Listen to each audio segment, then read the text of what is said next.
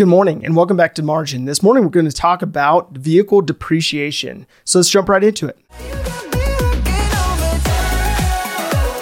Welcome to the Millennial Margin Podcast. I created this personal finance resource out of necessity as I've watched countless people schedule away, mortgage up, and max out their lives. Margin is simply the antithesis, providing leeway in an increasingly marginless culture. If you want to build margin into your personal finances on a daily basis, this is the podcast for you. Now, going through the process of looking at your book value first and then looking at your market value or estimated market value, you may be a little bit frustrated by the fact that those two figures are so far apart. You may be frustrated by the fact that you put money into modifications for your vehicle that may not be able to be returned to you upon the sale. Or you may be concerned or frustrated by the fact that your vehicle has depreciated as far as it has since you bought it.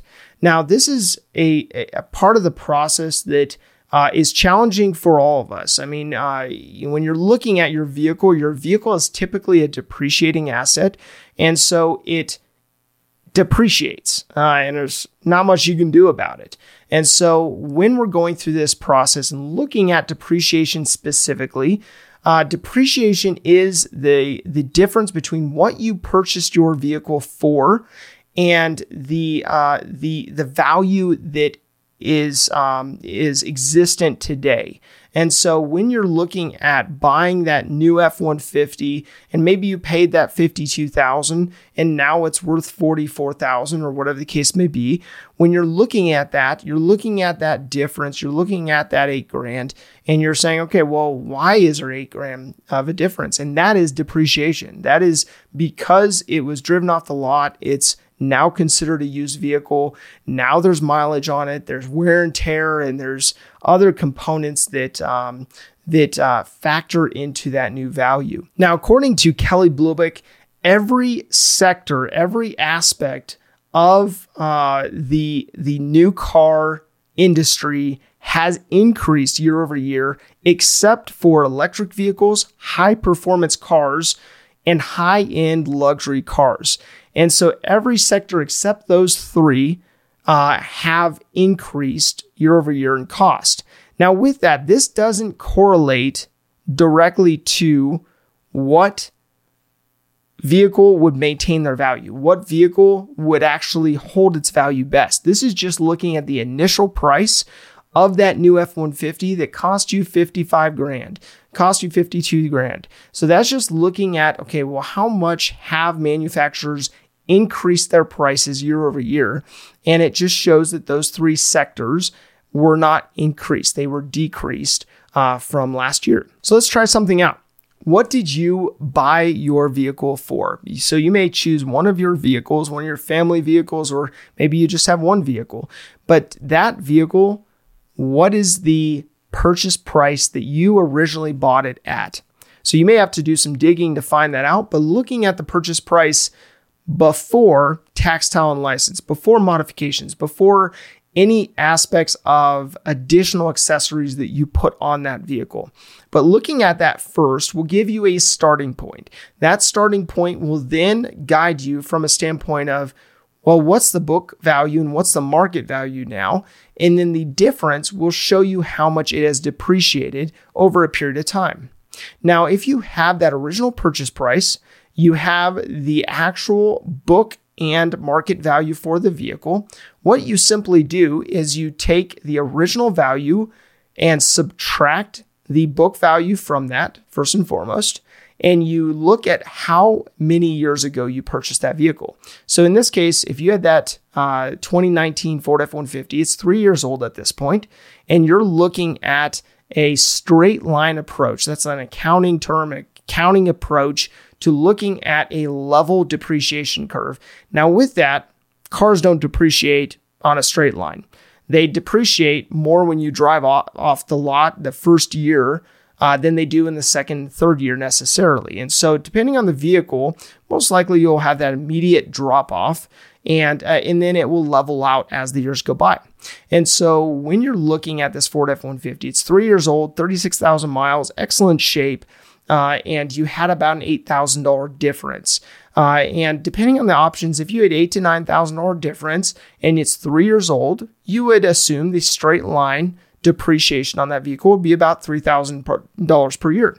So for an F-150, that's actually not that bad because that equates to about 6% from a standpoint of depreciating per year. And so when you hear about these certain vehicles that depreciate 10, 15, 20% in the first year, and you look at an F-150 over the first 3 years that depreciates 18%, it's not too bad. So again, if you are confused by the process, look at your vehicle as it sits today. In our case, we looked at the 2019 Ford F-150, and we went through the process of figuring out what the market value of that vehicle was. We also looked at the book value.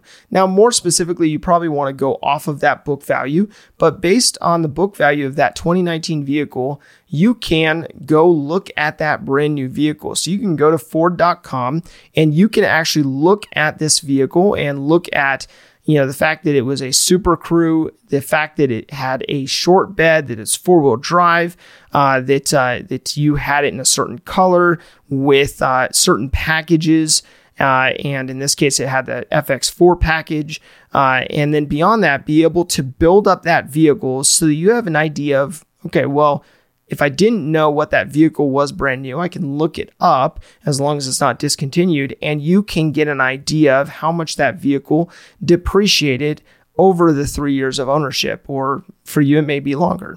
And so this process may be helpful for you just to make sure that you are going through that process of looking at how much your vehicle has depreciated, and then being able to figure out, okay, well, based on this F-150 being 54, 55 grand and now being worth 44 or so, whatever it is, if you have a certain amount of depreciation, how much is it depreciating on an annual basis? And what are the next steps to limit that, to reduce that depreciation? So beyond that, Kelley Blue Book put out a great resource that helps you look at what vehicles have increased the most year over year. And then from that point, you can figure out, does it make sense from a standpoint of buying a new vehicle, or does it make sense from a standpoint of buying a used vehicle for you to go one of those two routes? And then from that point, being able to look at, okay, well, based on me buying a new vehicle before and having it depreciate a certain amount, can I stomach that again? Or should I change trajectory? Should I change my path or my approach to the vehicles I own? And so why I mention this specifically is the fact that I'm really trying to drive towards intentionality when it comes to car purchases. For most people, this purchase is the second largest purchase they make. And so for many people, they get into a rhythm of buying a vehicle out of emotion rather than out of logic, and therefore they end up paying for it because that vehicle depreciates faster than the loan that they pay down on that vehicle. So they end up having negative equity, and that negative equity ends up having to be added to the next vehicle. So knowing when is the best time to buy a vehicle, how long to keep it for, when to sell it, and understanding the depreciation curves year by year based on the specific vehicle you're buying is important if you want this vehicle, if you want this purchase to affect you the least when it comes to your finances. And so that's what we want to go into. We want to look at how you can buy a vehicle that is well-researched, that you get the best deal you possibly can on, and ensure that you are doing your very best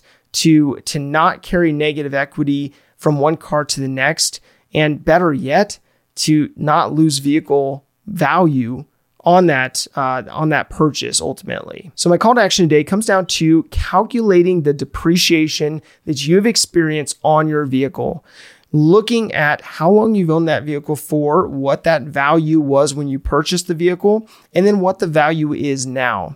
And this will give you an idea of whether you can stomach that kind of depreciation with your next purchase. Thank you for your time. Enjoy your day, and we'll see you back here tomorrow. If this information is helpful to you, please do follow, visit millennialmargin.com, or connect with me on Margin's social platforms.